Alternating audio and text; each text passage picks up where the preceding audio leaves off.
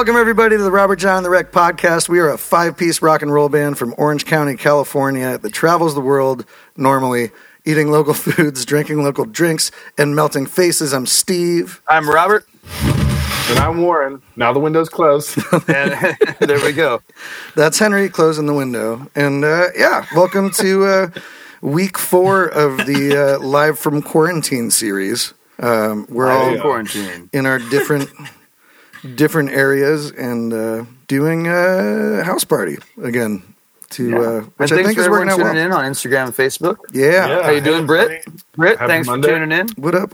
Yeah, hope everybody's doing good. And for all you guys listening on your respective podcast apps or Spotify, welcome to you too. Hope you guys are staying safe and positive out there. How was War? Why don't you start, man? You had a pretty epic week. I did. I proposed to my girlfriend. Yeah. On Easter, and she said yes. And yeah, that was pretty cool. So, one of the things checked off the list there. I've had the ring for a little bit, and I had something. I was going to plan something in the end of March, and I had a date picked out. And then obviously all of this stuff happened, and my plan kind of went to shit. And then I came up with a plan B, and at first I thought it would be weird to do it during the coronavirus, the isolation type thing. But I think it was actually kind of cool. It was like good to it seemed like a lot of people were, I don't know, like we talked to a ton of people the other day, and like we get to spend a lot of time together. So it's kind of like, I don't know, seemed like a good time to do it. And we both had a great time and got super drunk, and I've been really hungover all day today. You did it, man. I'm so proud of you. I did it. So happy for you guys. Thank you. Yeah. Dog. We've been dating for over 6 years, so yeah. A lot of people are like, it's about time. So I did it. I'm stoked. Well, and stoked. Nothing like a quarantine to really, fuel the fire of spending the rest of your lives together and stuff, Yes. Like if you guys can make it through this, you can get through anything, Exactly. That's awesome. How was your guys' Easter weekend? Did you guys do anything? Mine was good. I haven't seen my whole family together other than a parking lot for a few weeks, and I'm used to seeing my family a lot more because they all live very close, and I'm blessed that they do. And so that's why I try to cherish the time that we can spend together. And I went over and played ping pong in the garage of my parents' place, and my mom still beat me. Nice. I've never beat her ever in my life, and she's 71, and I'm 31, and still have never beat her. So one day I hope to, but it was at least nice to be a little. We didn't hug or kiss or anything. We weren't touching each other, in a normal way that we would normally greet family members. Yeah. But it was still nice to see one another within, the space allotted for, the time being. So that was my weekend. Ping pong's a good safe distance too. I think this final score was 21-16.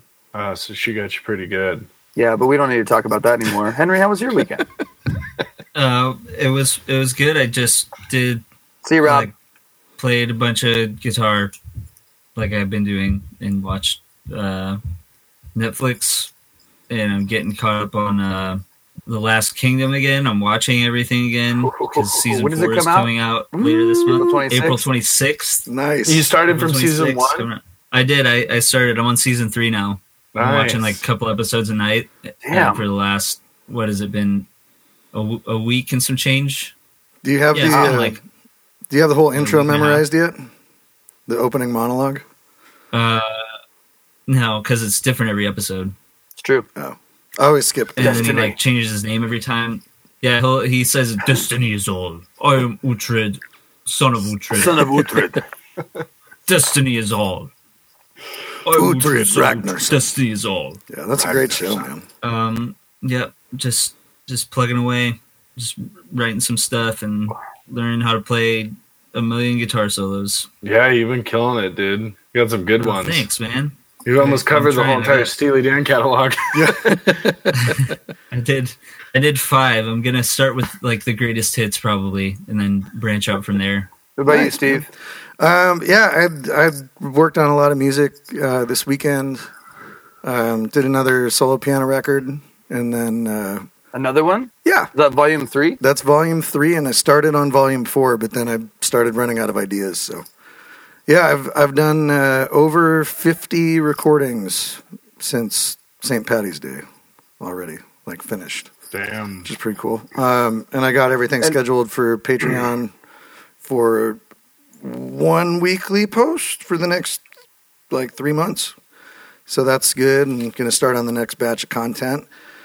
And then, I've been FaceTiming with my family. They're all up in Northern California. It's been pretty fun because we've been FaceTiming with my nephew. So it'll be like me and my mom and my brother, and then my sister's just basically filming my nephew run around the house. And then my mom and brother are just kind of making faces at the kid. So it's been riveting conversation, but it's been really nice to like be in the same virtual room with them because I was supposed to go up there 2 weekends ago, and then all this shit happened, and I didn't think it would be very wise to go and drive 400 miles and stuff. So, well, the aspect of driving, you're isolated. Yeah. But it's not by the time you got there. Yeah, exactly. I mean, I've got a Prius, so I could potentially make it in one trip, but I don't know. But yeah, I made soup yesterday for Easter, and that was really rad. It was my first time making potato soup, so it was potatoes and bacon and celery and carrots, and I didn't have any chicken broth. And I didn't want to go to the store, so I used some old like beef broth concentrate from Japan, and like the cubes. No, like it's like a little like syrup thing that you pour into your noodles and stuff, and it makes it taste like a beef. Your noodles, and it was really good, and nice and cheesy, and it was awesome. And now I'm drinking my last Modelo. Steve, well, so what are we drinking? What are we all drinking right now? Classic. Steve, you're goodness. Steve, you're drinking a Modelo. I am. Solid choice. I am drinking a Sierra Nevada hazy little thing. Ooh. It's probably the first podcast I haven't had a docent on since we've been doing this, and that's just because I drank them all, and I haven't had a chance to get some more.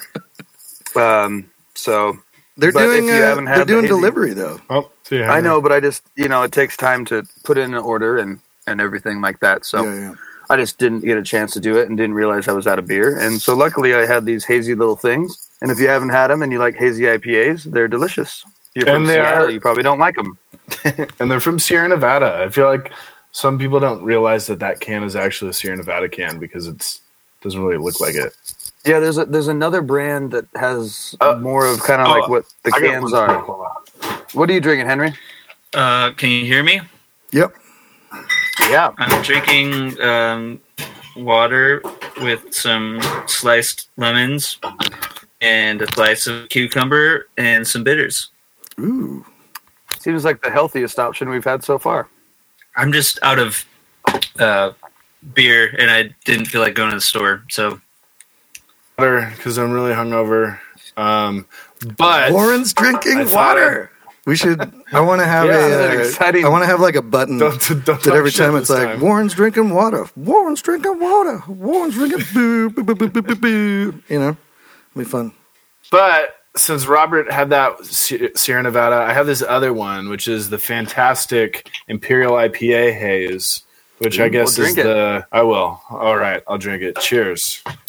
Well, actually, this will be the tasting moment. Why don't you open that up, take a drink, and tell us how it is? Because I've never had that one either. All right, I'll tell you how it is. I feel like a lot of people haven't. And if you're listening to it, this is the Sierra Nevada Fantastic Haze Imperial IPA. It's a yellow can with green writing instead of a green can with, I think, yellow writing, which is what Robert's is. They're like brother and sister beer. But I think that this one is a little darker than the one that you have. I feel like yours is almost, I don't want to say like fruity, but almost borderline like not tropical. I don't know. Yeah. No, just like sweeter, sure. I guess. This is, I think, is a little darker. So I feel like people who like IPAs might like this one a little bit more.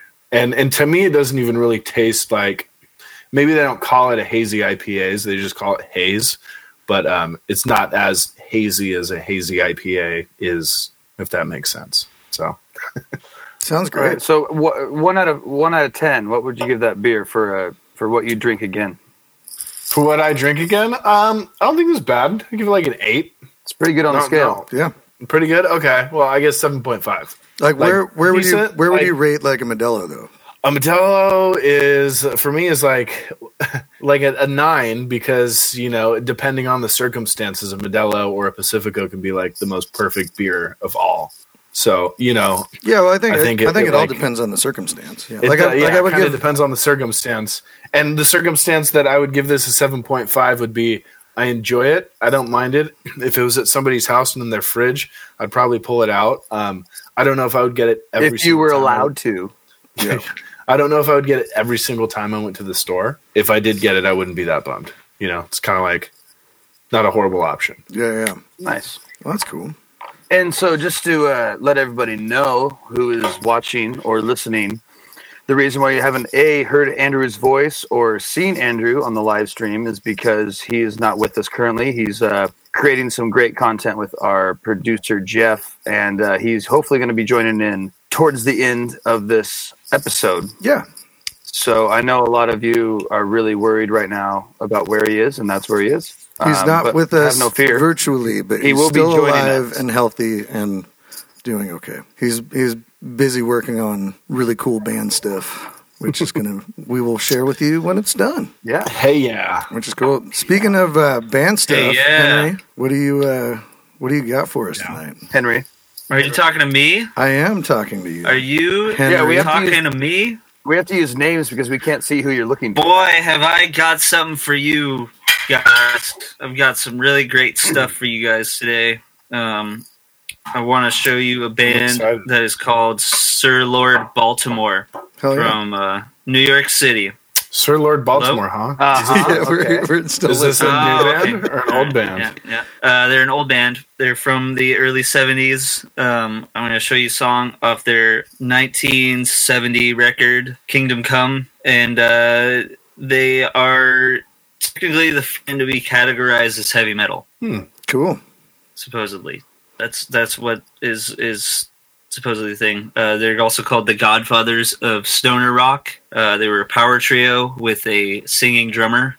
Ooh. And they basically, just another band that got a record deal and it just didn't blow up for them. They were supposed to blow up. It was the in thing at the time, and they're just, a lower tier hard rock heavy metal band, but they have like very ahead of the curve for what they were doing at the time, and radical, like obnoxious 70s rock done in a really cool way. And this song is called Master Heartache. Right on. And, go ahead.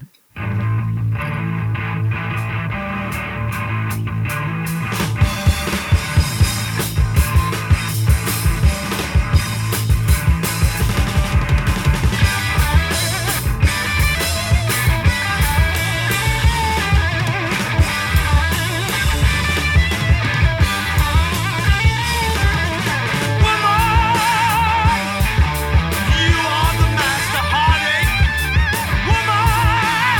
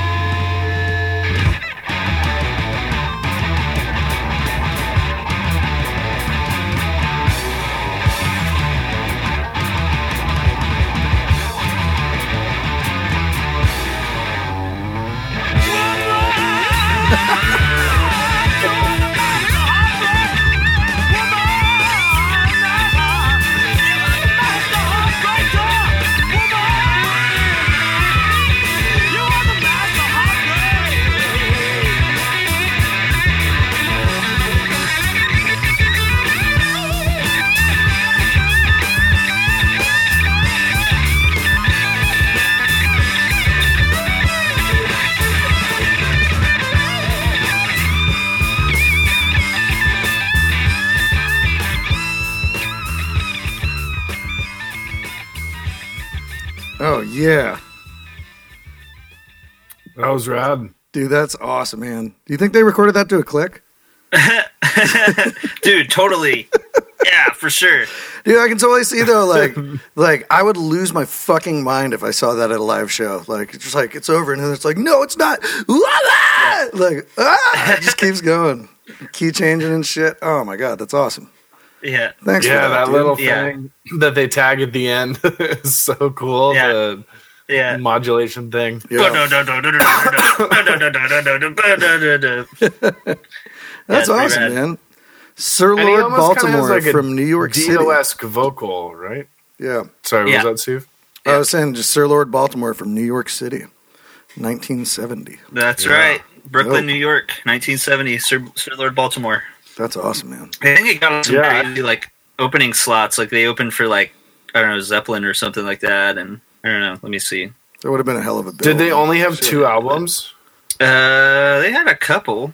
Pretty sure. I noticed that there's only 2 on Spotify, so I wasn't sure of how many they probably are 2 like legit records that they put out that were like the actual original lineup that are actually like kind of their vibe, I guess. But yeah, I don't really know.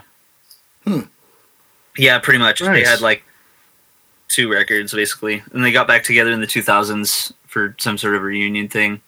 But yeah, that's pretty much it. Nice. That's awesome. That's a cool band.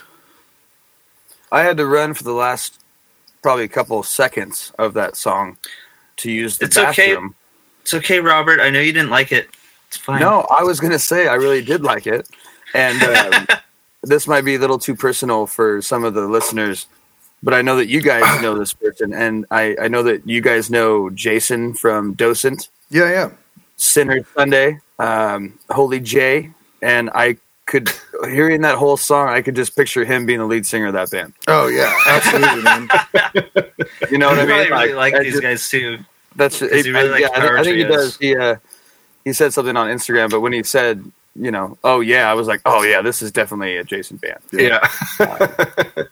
And if you guys don't know who Jason Holy J Sinner Sunday is, Robert and I went and did a little pre-recorded shindig in down in San Juan Capistrano for Docent Brewing, and it was really cool. And you can check out that interview and a couple live recorded acoustic tracks on their Instagram at Docent Brewing, which was really fun. Yeah, and Jay was the host for it for the Docent sessions. It was fun. Came out great. That's a great song. I like that song, Henry. I didn't leave because I wanted to. No, I was joking. I was just joking. My body, totally joking. My body told me I had to. I figured you had a more important reason than Aren't you outside right now, though, Bobby? That's why I had to go inside. Oh, because I can't urinate out here. Oh, okay. Well, I mean, you could. Well, just water the plants, man. You know. Yeah. I can't get to the plants that need to be watered from the level of my patio to. I'm sure you can find a way. All about physics. Life always finds a way, Bobby. That's fine. Life always finds a way. Yeah. And just to preface, I guess, which should be the next segment, is that we have a special guest coming on in a few minutes, along with Andrew, that we are excited to have on the podcast, who hasn't been on the podcast before, but has also had a vital part in the sounds that you've heard on our records for the past 4 pieces of music that we've released, just as a, something to get you excited about our guest. But in the meantime, before they're ready to go, Steve, should we talk about some memories from the road that we wish that we could have right now? Yeah, I guess I'll start, man. I miss. So here's we'll preface this here is that we're just gonna reminisce real quick and just list one thing. We'll start with one thing each, just of what we miss about pre-COVID life. The thing that I miss about pre-COVID life, other than like the obvious like playing shows, going to bars, being able to be in the same room as a large group of your friends or a medium or small size group of your friends. For me, I think would be going to the movies. Like I miss going to movie theaters, man. I go see a lot of movies by myself most of the time, and there's a great little movie house down the street from where I live, and I used to love just A movie house. like. Oh, a movie house. Yeah, see? Movie house. It's and Go down to the movie house. I go to the picture show. To the you see? movie Yeah. house. But I used to love like just getting up, doing some emails and stuff, maybe knocking some stuff off my to-do list, and then just going and catching a matinee for like $6 over there, and then come back in the afternoon, work a little bit more, and then go out and work some more playing gigs. But it was really nice to be able to do that, and we can't do that right now. So anyway, that was mine. And that's interesting because I haven't even thought once about if movie theaters were open or closed. Yeah, Obviously they would be because everyone's sitting next to each other in a small theater doing the same thing over and over again. But you go to the movies much more than I do, obviously. Yeah, And I never even thought about if movie theaters were open or closed. yeah. So When was the something last time you went to a movie in the theater? oh God, I don't know. Probably like The Force Awakens. Nice. So that wasn't too That long was a ago, good one. right? That was a couple of years. Yeah. But compared to how many movies Steve sees, that's a long time. Yeah, I'll go like twice. Steve, a week. what was the last thing you saw? I think the last one I saw was Rambo, like the new Rambo movie. There's a that new came out- Rambo movie? Yeah, it came Like it a came, brand, like Sylvester Stallone Yeah. Rambo? It came out in I want to say like November.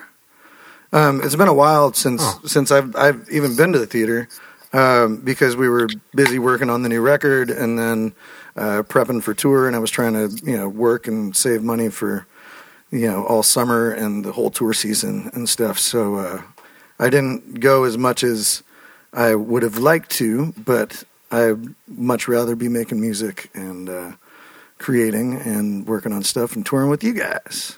But I still miss going to the theater. It was a nice little break from the day. Get out of your head for a little bit, and you can kind of you're supposed to turn your phone off. So I'm like unreachable for 2 hours, which is really nice. Sometimes, Yeah. Well, yeah, if you're the proper moviegoer, then you don't leave your phone on Yeah. during the movies. Yeah. As you are, because I definitely texted you or called you multiple times, and you said, "Hey, either A, I didn't see it because I was in the movies," or "Hey, man, I'm in the movies. Oh, I can't call you." Right Hey! What up? Maybe that'll I be the only snuck one for into now. the house. Awesome. now. Yeah. Party. How's everyone doing? Doing good. Welcome, Andrew. How was the rest of the podcast? It was good. It's been going good. We were just reminiscing about pre-COVID life and listing things that we miss about life before. And my pick was movie theaters. Movie theaters. Yeah. And like going to picture houses, I think my pick, as dumb as it sounds, is just being able to go out to eat. Yeah. I don't think That that was a dumb big at all. staple in my Yeah. life because That's what I we was were gonna say. on the move so much.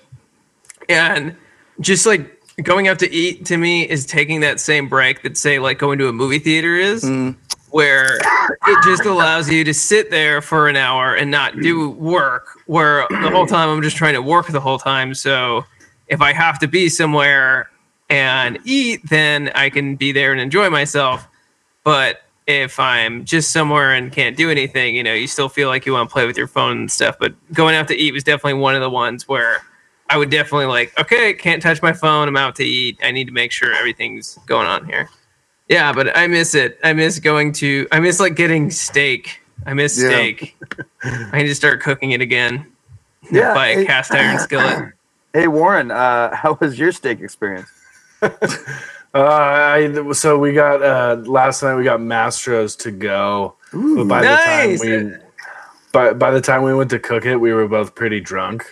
And I vaguely remember there was 2 steaks. One of them was cooked really well. It tasted great. And the other one was undercooked. And like the rest of the night's kind of a blur. But yeah, it was the first time. Like, I mean, there's no better feeling than like smelling that sear and having that cast iron pan super hot. And yeah, we should go get some steaks and cook them up here pretty soon. But anyway, kind of diverged off the original thing there. I guess I can I'm go sure next. we already but- talked about Warren getting engaged. Congratulations. Yeah. Yes. Thank you. I appreciate It's that. awesome. 2 down, 3 to go. What's up, Jeff? How you doing, man? Jeff? Welcome, bro. Hey, thank you, Jeff. I appreciate it. I was telling Jeff that everyone's heard my voice and might see my dumbass face, but I'm just going to give him the headphones for the time being, and you guys can talk directly to Jeff, okay? Cool. Sounds good, man. Cool. What's up, fellas? What up, bro? Hey, Jeff. Hey, Miss you guys. Miss you too, man. Miss you too. I feel like Jeff needs a proper introduction, and I feel like Steve, you might be the best person to do that. Oh, thanks, man. So, everybody, this is the legendary Jeff Frickman. Jeff has been a part of the Robert John and the Rec team for the last 3 now studio records and the Live from Hawaii. And Jeff has co-produced these records with us and mixed Take Me Higher and the Live from Hawaii record and our new record, Last Light on the Highway. And he is the man with the plan that gets us sounding the way that we do for your ear holes. Welcome, Jeff. Yes. Yes. Those are important. Really important. So profound. Out of all the holes, there's some of the most important holes. Oh, they are the most important holes, man. Yeah. Speak for yourself. Not everybody can say that, but, for me, that's how it works. So, Jeff, you have to let him know what you're drinking, because we do a segment where we all try the same whiskey, but because we're out of town now, everyone has to show what they're drinking. So, what are we Okay. drinking? Also, Andrew Jeff, brought it. Was that the Suntory? Yeah, that was Toki by Nice. Suntory. Oh, Japanese Japanese whiskey. whiskey. Kind of tastes like scotch. This one's a little old, so it's almost like got a honey thing to it now. Do you get that? Yeah. Yeah, it's good. I told Andrew that I had to be paid for my interviews in Ike's Love and Sandwiches, but he brought whiskey. Yeah. That's the next best thing. Accepted. That's one of the most important things that I think I was introduced to during our recording process. When we did Take Me Higher, that was the first time I've ever had Ike's, and I can say that sandwich definitely changed my life. So shout out to Ike's. same. Yes. We need an Ike's endorsement.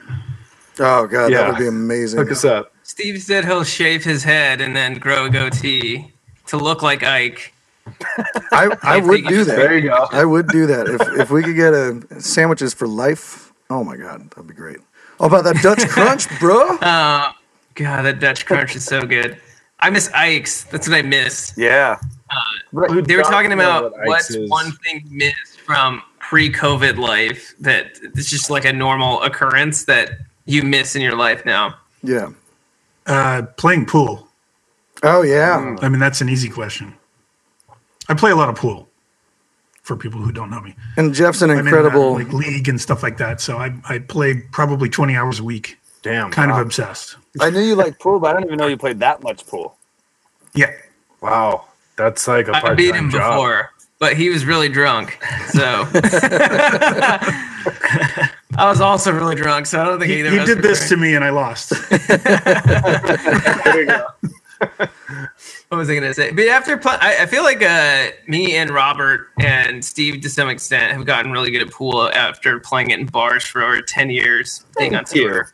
Yeah, I think there's definitely a a sweet good spot drinking for me. If I haven't drank, I'm completely terrible, and if I drank too much, I'm completely terrible. So it's that like maybe second drink in where for some reason I get angles. There's definitely a fine line. Yeah. There's a peak and a valley. You start to go back down after drink 4, I think. Yeah. It's 3 or 4 for Yeah. me. That's when I do this. You have the first That's two when you drinks get to 'em. gain confidence. So when you're looking at a shot, you're like, I got this. And then you normally sink it. But then you keep like- drinking, and then 2 more, then you're like, I got this. And then completely. Okay. I got this. I got chicken wings. Oh, the chicken wings are here? Okay. Hold the table. Hold the table. I'll be right back. Right. Hang on. Okay, so I was thinking of that because I was telling Jeff about the podcast that we're going to do, which we kind of haven't even told people about yet. We should tell them no about one it. knows. Let's do it. The Monday before the record is released, we're going to listen to it live on the podcast.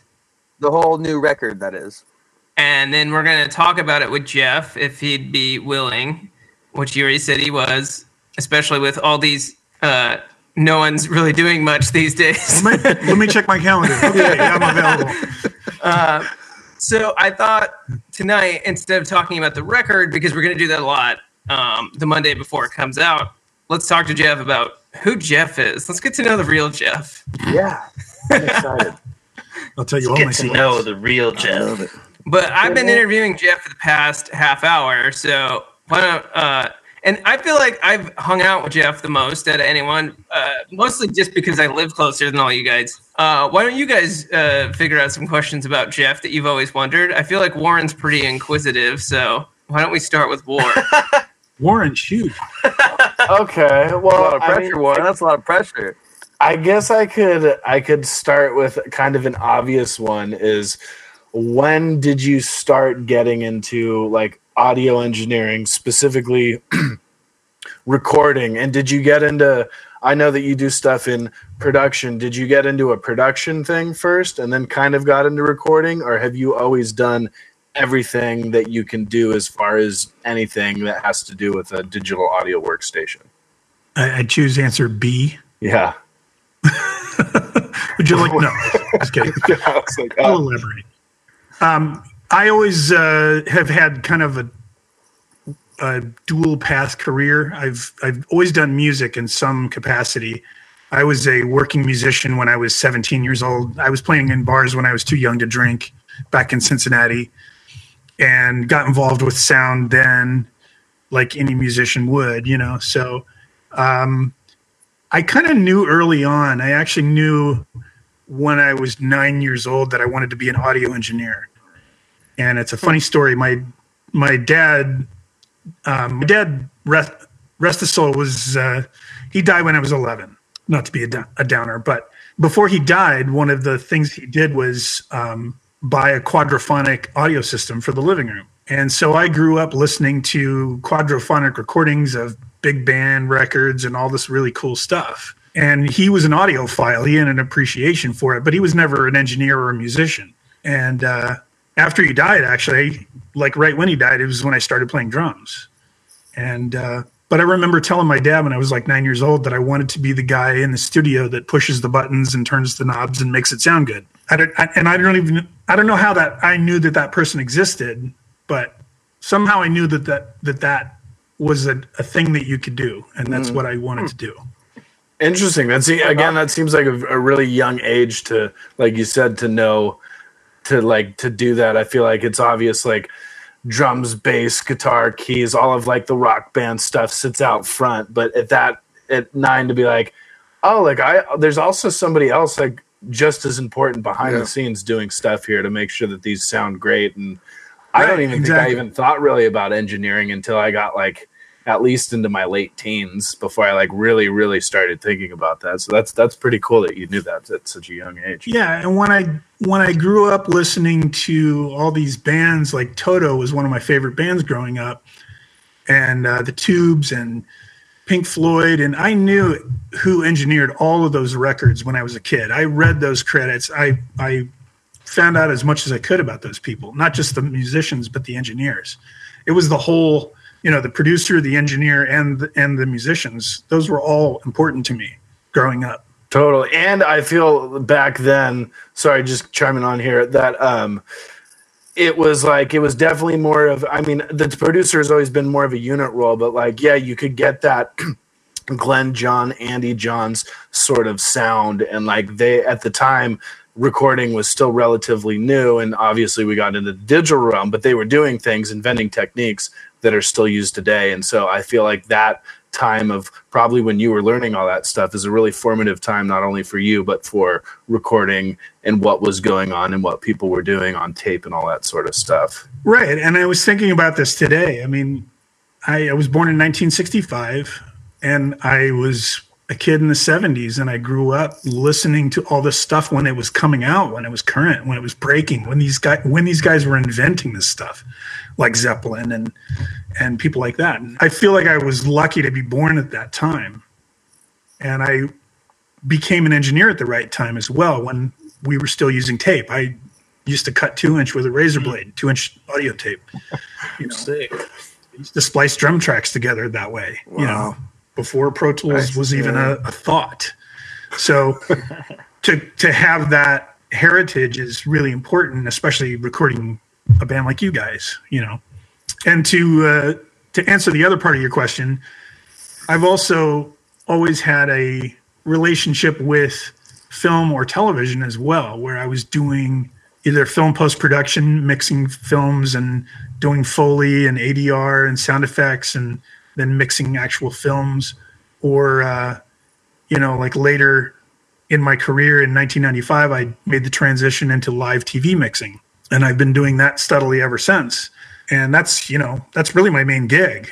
You know, doing music is still, you know, a second career that runs alongside that. Pretty good for a second career. Yes. Yeah, I'd say it's pretty amazing. Thanks.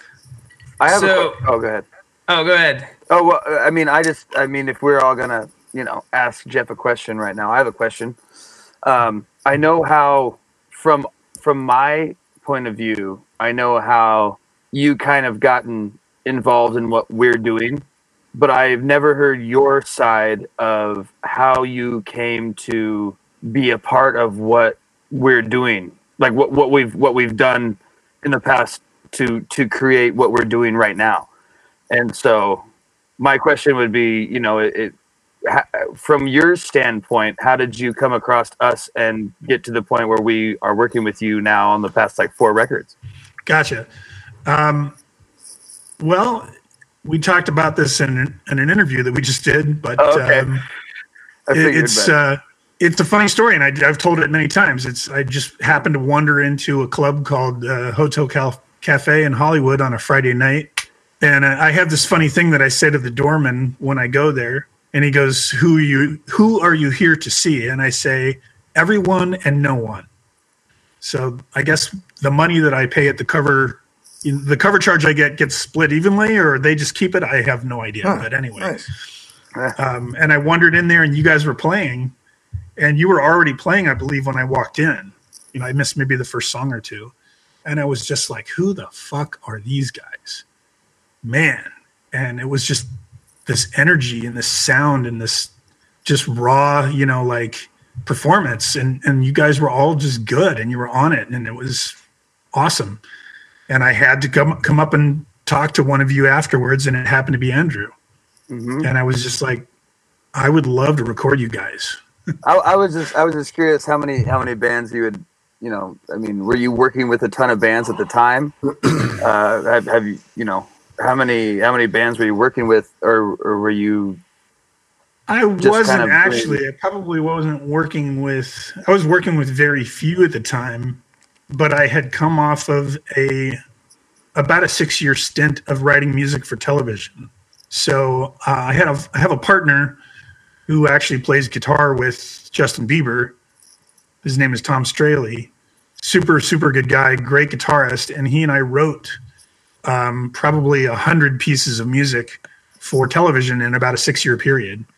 And all of it ended up on the air. So that was kind of fun. Nice. So I was doing a variety of different types of music at that point. We were doing everything from rock to Latin to island music to you name it, you know, blues, whatever. It was trying to fill in, you know, it was the TV show Let's Make a Deal.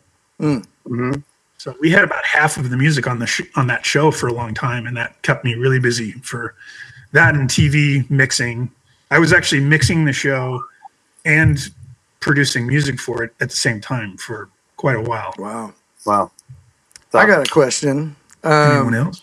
So with post-production audio, and especially with your work in cinema, what is the craziest sound that you've had to Foley? Like, what's the craziest sound that you've had to create to? Well, probably the most interesting thing Foley-wise is, do you know how they get the sound of footsteps on snow? No. In the Foley room? Is it with lettuce? Cornstarch on the ground. And you walk on it, and it sounds just like snow. It's incredible. And it makes a mess, but you walk on cornstarch to do snow footsteps. Nice. Yep. I love the idea that there is there's like sounds are, and I feel like a lot of people don't realize, but the sounds that are mostly on movies and everything, is all re-recorded, even like the dialogue and stuff. But it's so funny to me to think that people make sounds, imitate sounds of other things, like by putting cornflakes on the ground instead. And I guess it's not practical to have a recording studio out in the snow where you can do that sort of stuff. But it's so funny. It's like, oh, you have to find different ways to make the exact same sound with. And I've heard like, isn't like punching, like they like slap meat around, or there's all sorts of different weird shit that they do. And oh yeah, it's a whole there's a whole science behind being a Foley artist. One of the things that they do that I discovered when I actually recorded a good Foley artist for the first time was whenever you handle a gun on camera, there's always a tiny little bit of a rattle to it. Mm-hmm. They want to give it some sort of sonic presence. So they use a doorknob that's like screwed together, that's taken out of a door, and they just rattle that a little bit in front of the microphone, and that's what gives a handgun presence in a film. That's awesome. Wow. And so on Steve's end from that, just because now I'm just interested, is there any percentages out there of like how many things that you see in a movie like are are recorded again? Like, I mean, is it every time someone takes a gun out of a holster in every movie that is all Foley? over the place. Everything is, right? But the dialogue is fake. And sometimes even the dialogue is fake. Right. Yeah, sometimes they re-record the dialogue, although that was a trend for a while. Like, I think the movie Backdraft was entirely re-recorded dialogue. Wow. And when you do that, you definitely lose something in the performance. When you don't have the actors in front of each other and they're not really in character, they're in a recording studio and there's a microphone in front of them and there's a monitor and there's a screen that has words on it or whatever, it loses something. So when you lose production sound, you definitely lose a lot of the performance and you never get that back. And I think the movie Backdraft was kind of an experiment in that way. And I think people have gotten away from it. You know, the mark of a good sound mixer on a film set is no ADR. That's their motto. ADR is what they call it when you re-record the dialogue later. It stands for automatic dialogue replacement. And it's anything but automatic. Yeah. You literally have to do it all over again. Yeah. It's interesting. I have a question, which is what in live TV? So sort of explain what you do on live TV, because it's different than just recording audio, I guess, right? It's live TV audio, which is almost more like a musical or more like mixing a live show, right? And then what are some crazy stories from live TV that you could tell us that don't incriminate anyone or make anyone look bad? Well, can I incriminate them if they're no longer with us? Yeah, hell yeah. Well, I'll tell the incriminating story and then I'll talk about TV audio. When I first started in TV, I was assisting out on the floor for the Jerry Lewis telethon in, I believe, 96 at CBS. And the other guys on the show that had worked with him before were telling me Jerry likes to steal microphones. He's got a thing about stealing microphones. And we had this harmonica player on the show, and he wanted a special omnidirectional microphone. And it was this really sexy looking little Shure. I forget the model number, but it was a really cool little silver thing.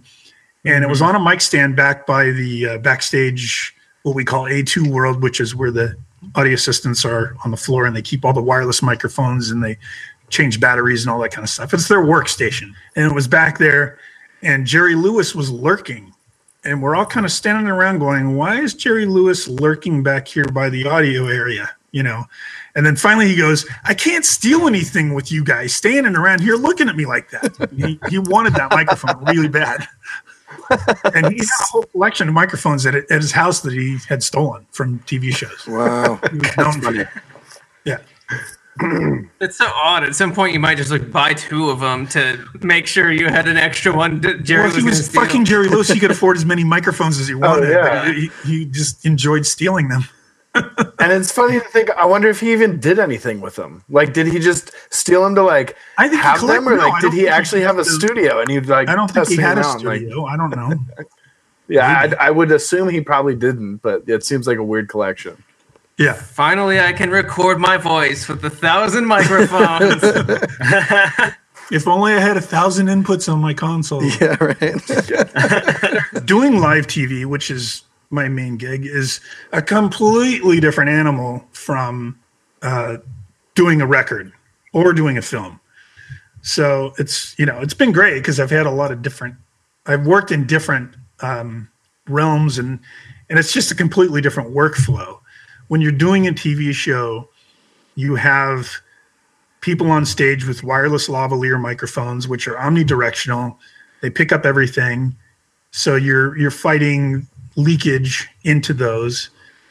Sometimes you'll have a band. Like I do the Late Late Show with James Corden. And when James comes out at the top of the show, he's wearing a wireless lavalier microphone, and the band is screaming loud into that thing. Mm-hmm. And when you go from no band to, or when you go from no James microphone and just band to now opening James on top of the band, it's like, it's the hardest transition that you can imagine to make that smooth, So and then you've got this crazy loud audience that's leaking into the dialogue microphones. So it's a totally different challenge. It's not as controlled as doing a record. In that respect, doing a record is easy because everything's in its own space. Especially here, I've got all these nice rooms. Yeah, that's awesome. So you're talking about the challenges, and then you talked in the past about how different it is to work with like talent. And we don't have to talk about anyone in particular, but you're not only working with all of these obstacles working against you, but now you have a host that you have to keep happy. You have to have all these other players sort of involved that it makes it it's like a team sport. You're now on this huge team of people that have to make this thing happen. Everyone has their own personality. Everyone wants their things done a certain way. And it sounds like a much more of a challenge to work with that many people, because I feel like a record usually doesn't have that big of a cast, if that makes sense. Well, yeah, I mean, you're right. It's not as big of a cast. When you're working in TV, you have the talent that you're dealing with. You have producers that can have really big egos, So there's a huge political side to managing that situation and keeping yourself employed, not pissing anybody off, not doing the wrong thing. And sometimes just saying the wrong thing, so you got to be really careful how you present yourself, what you say, if you have an issue, how you present that issue to the client. It goes far beyond the technical side of it. And the technical side of it is huge. There's way more channels that you're dealing with, way more audio paths that you're dealing with in that situation than doing a record. How many channels normally for like, say something like James Corden or something? Well, let's say, it's hard to remember, but if you're doing a show with a band, like we'll use James Corden as an example. We've got a monitor mixer that's mixing in-ears for the house band and the guest bands. And he's got 272 input Yamaha consoles. Wow. You have the front of house mixer who's mixing all of that.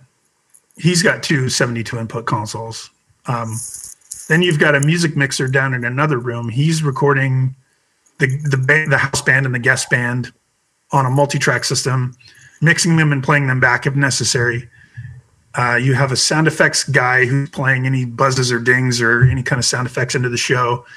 You've got 3 people out on the floor who are managing the bands and the talent. So it's a big group of people. Wow. And it's a lot of gear. It's a lot of inputs, and all of that stuff gets multi-tracked so that it can be changed later. And all the dialogue microphones, all the audience microphones, all of the videotape playbacks, all of the sound effects, all of the bands. It's all multi-tracked all the time. Wow. So it's a lot of shit. Wow. Damn. And you have intercom. You have this huge intercom system so that everybody can talk to each other during the show. Mm. It was a lot like a Broadway show. You know, things have to happen, sets have to move, lights have to happen, talent has to come out at the right time, all of that stuff. So we're all working in unison, and that's the best part of it, is that you're working with a huge team of people that are all at the top of their game. Mm-hmm. That's amazing. Yeah, it's got to feel like a huge, the only thing I can equate it to in my mind is like a musical where everything has to happen on cue, except you're doing the same musical every night and you have a completely different show every night for the most part. Right. You have different cues, everything changes every night. Yeah. So a whole big ass group of people has to work together in order to make something like this happen. It doesn't just happen. All those people are extremely talented. So, and then you got to roll with the punches, and I'm sure, fix problems on the fly and do all those kinds of things. Yeah. No, they don't want to wait for us. And that's another thing that you do when you do audio for television is you build escape plans into your setup, or you build backup. If you're doing a live show, you almost always double mic your host. Mm. Sometimes you'll double mic everybody, so they're wearing 2 wireless mics instead of 1. Stuff like that. So if it drops out, and they do that in Broadway as well. I actually saw Les Mis at the Fox Theater in Atlanta, and the lead singers, or the lead character's mic went out, and within a second they were in the backup. Wow. And I heard it drop out for a second. I knew exactly what happened. Mm. Yeah, that kind of stuff is crazy. Yeah. Yeah. What bands do you like now? I feel like you said you grew up on some great 70s stuff. What are you into now? Because I'm constantly sending you text messages about music. We're constantly going back and forth about jazz stuff and other rock and roll stuff. But you're still an active participant in finding new music, which I think is great.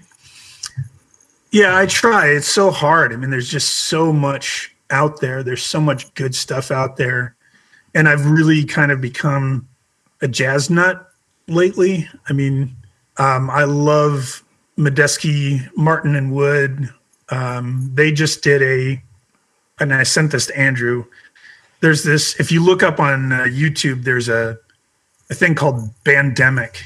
And it's John Schofield, John Medeski, Billy Martin, and a bass player named Schaefer, I think his last name is. I don't know. He's new to the group. It's usually Chris Wood, but I guess Chris wasn't available or was afraid of germs or something. But anyway, they went to a studio and they did a video and a recording, and it's just beautiful. It sounds great. It looks great. And the music is just stunning. And those guys are some of my favorite musicians on the planet. There's another band out of Australia that I really love that is current called Boy and Bear. And I just happened to hear one of their tunes on Apple Music one time and looked them up. I mean, it was that good. And I was like, who are these guys? Mm. And I dug really deep into that. They did a record at Peter Gabriel's studio, and they're I don't think they've even toured the US, but they're really, really good. Great songwriting. There's so many. I don't even know where to begin. You're a big Snarky Puppy fan, right? Yes. That whole group of people, Snarky and the people that have come out of there, that's a really, really cool thing. Larnell Lewis and Robert Seawright are 2 of the most amazing drummers on the planet. Nate Wood also. Nate Wood's a Kneebody. Laguna boy. Sorry, I'm beating on the table. Oh, it's all good. Kneebody is another fantastic group. Nate Wood is the drummer from that, and he's just a monster musician. We played with Nate Wood's dad. Did we tell you about that? Yeah, we've talked about the fact that he came from that area. Yeah, he's from Laguna where Robert lives. Yeah. And his dad was the musical director for Kenny Loggins for 10 years or something. Oh, wow. 10, 15 years. Well, I've worked with Kenny Loggins. So. They were in Honk. Beth and Steve were in Honk that did the soundtrack for 5 Summer Stories, which is a big surf thing, especially like in Southern California. Honk. And Honk, I think they still play at like the Coach House every now. Yeah, they do like a once a year show at the Coach House.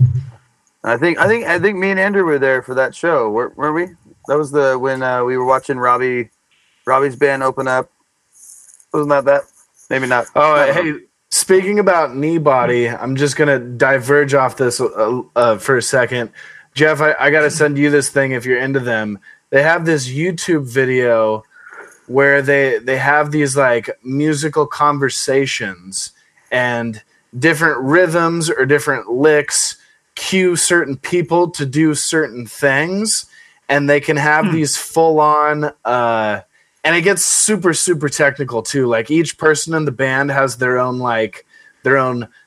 name, I guess you could say, which is like a rhythmic pattern or something. So like, and like they have a way of being able to pass almost solos. like a musical language. It's crazy, and it's so their style of stuff. I'll have to pull up the link and send it somewhere. But yeah, totally. Those guys are just it's such a sounds like something top fun of to their do game. mushrooms to. Yeah. Oh, was I not allowed to say that? I'm sorry. You can say whatever you want. Yeah, definitely allowed to say that. Yeah, now we're good. Anyway. Yes, the 55-year-old bald guy does mushrooms sometimes. But how do we get our sound so good? That's why. Yeah. I wasn't doing mushrooms when I mixed the record, that's for sure. Oh, okay. Like, Jeff, this sounds terrible. What? This sounds like shit. Really? But it feels great. I love how these knobs feel, man. Yeah, Jeff, I don't know if you've seen all the stuff that's coming in. A lot of the reviews of the new album have been very, very very, very good. All the I've reviews actually seem to be read quite a coming in few are of them. nice. Yeah, it's really nice to read. My favorite quote was the guy from MN. VN. I know what you're talking about. Yeah, Find it. I'm sorry, I forget your name, but he said after the first listen, he goes, "What had just entered my ears?" So that's why I said ear holes are important. Yeah. Yes. Nice. Yeah, it's been cool to listen to. Really just seeing those reviews come in and people actually like getting where stuff comes from and, getting the references or understanding like, oh, yeah, that does sound like this. And that's what I thought of it when we were writing it. So, and it's crazy that you can hear that as we wrote it, Yeah. It was really fun. It was a fun record to mix because you guys had added like the girls from Australia and the horns and the strings and stuff like that. There was just so much to work with and so much to play with and to paint a picture with that, was I love that. And when you mix a record, when I do a TV show, it's like I show up for work and I do my thing and I don't really work that hard. I have a lot of responsibility and I relate to the client and stuff like that. But at the end of the day, I go home and it's done. Mm-hmm. But when you mix a record, it's hours and hours and hours of just not only digging into the music, but digging into yourself and figuring out, how am I going to tell this story? How am I going to paint this picture? Am I doing this right? Questioning yourself, having confidence in, okay, now, that's good. That's good. So it's a wonderful process. And I love recording you guys and I love mixing you guys. We love working with you, man. I've answered that question a bunch of times in some of these interviews, which is basically like, how do you guys do records so fast? And it's like, if we didn't do records fast, we wouldn't get them done at all. Because the only thing we know how to do is meet deadlines when we have to. And then if we tried to do it slower than that, we'd take a year to write one song. Because we'd keep second guessing that thing until you can't second guess it anymore. So done is better than perfect. And, trying to figure out what the best version of done is been our struggle for the past however many records that we've been flying a little more free with it. Well, and I think when you spend too much time on something, it loses spontaneity. So having a gun to your head a little bit is a good thing. Mm-hmm. It forces you to make decisions and to go, okay, this is the direction that this needs to go. And you know, I think it's definitely beneficial to have a deadline. Yeah, definitely. Yeah, it's been good to make it more of a team sport. I feel like as we've written this record and started doing more things, we're trying to figure out how to make it more. It's not someone bringing a song in. We just pitch pieces now, and then, you know, we'll all finish something with Steve, or I'll finish a piece and then give it to Steve and Robert to get to done, or we'll start here. And then even as we get more into the recordings and then putting on the finishing touches of things, to actually trust other people to just go, you're the right person for the job. Just get it done. Yeah. And then we didn't ask anyone for any revisions, and we put in everything that they used. So it's really cool to do something like that. Yeah. Yeah, and they did great. The horn players did great. That track sounds amazing. Yeah. String players did great. The singers were fantastic. So really added a dimension to the record that was really fun. Yeah, we actually got to talk to them on the cruise again, and they were like, oh yeah, Miss Carolina is a great song. But the first thing we saw them, you know, because obviously we were like, thank you so much for singing on our record. And they were already, oh yeah, we love that song. So it was really awesome you're like, what business do you have, you know, remembering our song that you sang on? That was a session, you know, 4 months ago. But yeah, I totally agree. I mean, it was those three things were definitely a new dimension to the new record that we have out. I mean, things that I feel like we've tried to add before, but not in like the proper way. You know, like we've tried to put background singers on records in the past. We've tried to have horns in the past, and they worked out great for what we needed them for. But I think that we finally put the right people on the right songs that in the right, you know, in the right way to create exactly what we were trying to get from the past records for this record. Yeah, and you know, I mean, everybody in the band did backgrounds in addition to the girls, and it was a really cool blend of just, you know, the vocal power on this record, I think is pretty great. Vocal power sounds like the great name of a band, or like, I don't know. Acapella hair metal band? Jim. Yeah, it sounds like an acapella band that like like Andy Bernard was in The Office. Acapella band. Vocal power. Vocal power. Broccoli Rob. Yeah. Let's call the band Vocal Power Station. There you we go. can't do that. I have the Power Station LP in the other room, right? Power Station's a super group. Yeah. Power Station? The guys from Duran Duran, and then is it Tony Thompson? Robert it was Palmer, Tony Thompson, and right? who was the drummer? We just talked about Power Station on one of the podcasts because Henry played one of the tracks from one of the guys. It was Robert Palmer. Robert Palmer. Yeah, so it's Robert Palmer, the two guys from Duran Duran, and then Tony Thompson, who played drums for Chic, and it was like a power band in the 80s. Jeff just went to go get the record, by the way. He's going to show it to the class. Nice. Power Station. Yeah, the Robert Palmer one was episode 29, y'all. You don't remember episode 29? Episode 29. What episode are we on now? 34. 30. This is 34. 34. Yeah. Oh, my God. Wow. That's like, we're more than halfway to a year, right? Yep. Yeah. 52. How much is halfway to a year? 26? 20. Yeah. Yeah. It's good math. That's crazy. I have not had the math here it is. at all in the last little bit. It's been nice. But that wasn't maybe not worth the wait. But. Jeff is holding up the Power Station. Nice. It's a chat, but it also goes to audio. So, Oh, nice. Well, this is it's this medium where you have a round piece of plastic and there's a stylus. No, I'm just kidding. Sorry.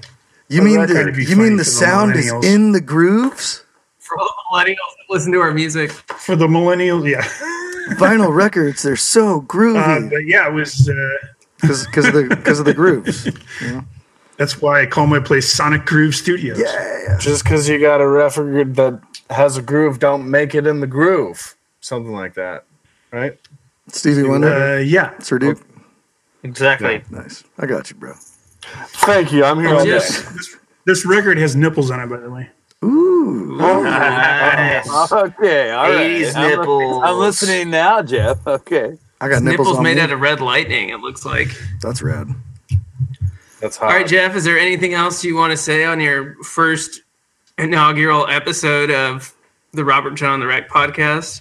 No, I mean, hey, thanks for having me. I really appreciate it. Thanks for joining us, man. Thanks for letting me be a part of your sound. I'm really honored. These guys are amazing. I've worked with a few people in my career, and I'm honored to work with you guys.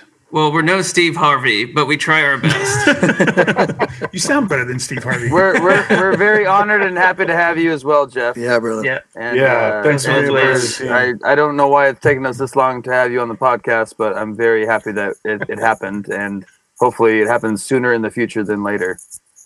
Yeah. Yeah. I want to do a live performance from here with you guys. Oh, yeah. Yeah. That'd be awesome. Do it. You're invited. Cool. You're allowed to When say it. things are safe enough for a small group of us to get together, come Yeah, here let's and we'll do a performance for your live on the internet. Absolutely. That would be Yeah. great. Sounds great. Sounds great. Cool. All right, does anyone have a pick? I got a pick right here. Woo! I don't. I What mean, kind of pick is did it? we? Now you have to recommend it to people. Oh. This is made by my friend Greg Atkin in Anaheim. And it's the Strum-n-comfort.com. Ooh. The Kodiak. Yeah, I got a couple of those. I He think gives he's come me to a couple these- of our shows, right? Yeah, he's come to a couple of our shows, and he gives me these in giant bags of like 100 picks, and I just love them. They're great. They're, Nice. low profile and shreddy, and yeah. Nice. You say Strum-n-comfort? Yep, Strum-n-comfort, or Strum-n-comfort.com. I Awesome. don't know if you can. I think I have one of those here that you Oh, left. yeah. You probably do. Yeah. That's cool All right, that we we did ready a to call pick it? for the pick. Yeah, what do we Yeah. have coming up? We have a photo contest on Instagram. That if you guys hashtag GetWrecked2020 on any photo that you've taken either of yourselves or of us at our shows, we're going to be giving away 2 pre-order packages on May 1st. And so you have from now until May 1st to hashtag away, and we're going to pick 2 lucky winners to receive free pre-order packages of the new record Last Light on the Highway, which is very exciting. Woo! So, Hashtag GetWrecked2020. yeah. You can pre-order the new record. When does the record come out again? May 9th? May 8th. Friday, May 8th. May 8th. I'm spreading misinformation. It'll be out May on the 8th. 9th. Friday, as well. May 8th. Yeah. And you can pre-order those packages on robertjohnonthewreck.com. Requested on planetrock.com. Requested on Request away. French radio. Requested where all radio airplay is being presented. Requested on your local United States radio. Yes. Yeah. Tell the people. They need to know. Tell them Share that. it. Yeah. Keep being safe. Keep getting wrecked. Keep washing your hands. Try to shower every couple days. And we'll see you next week. Later, Cheers, everybody. Cheers. Bye, everybody.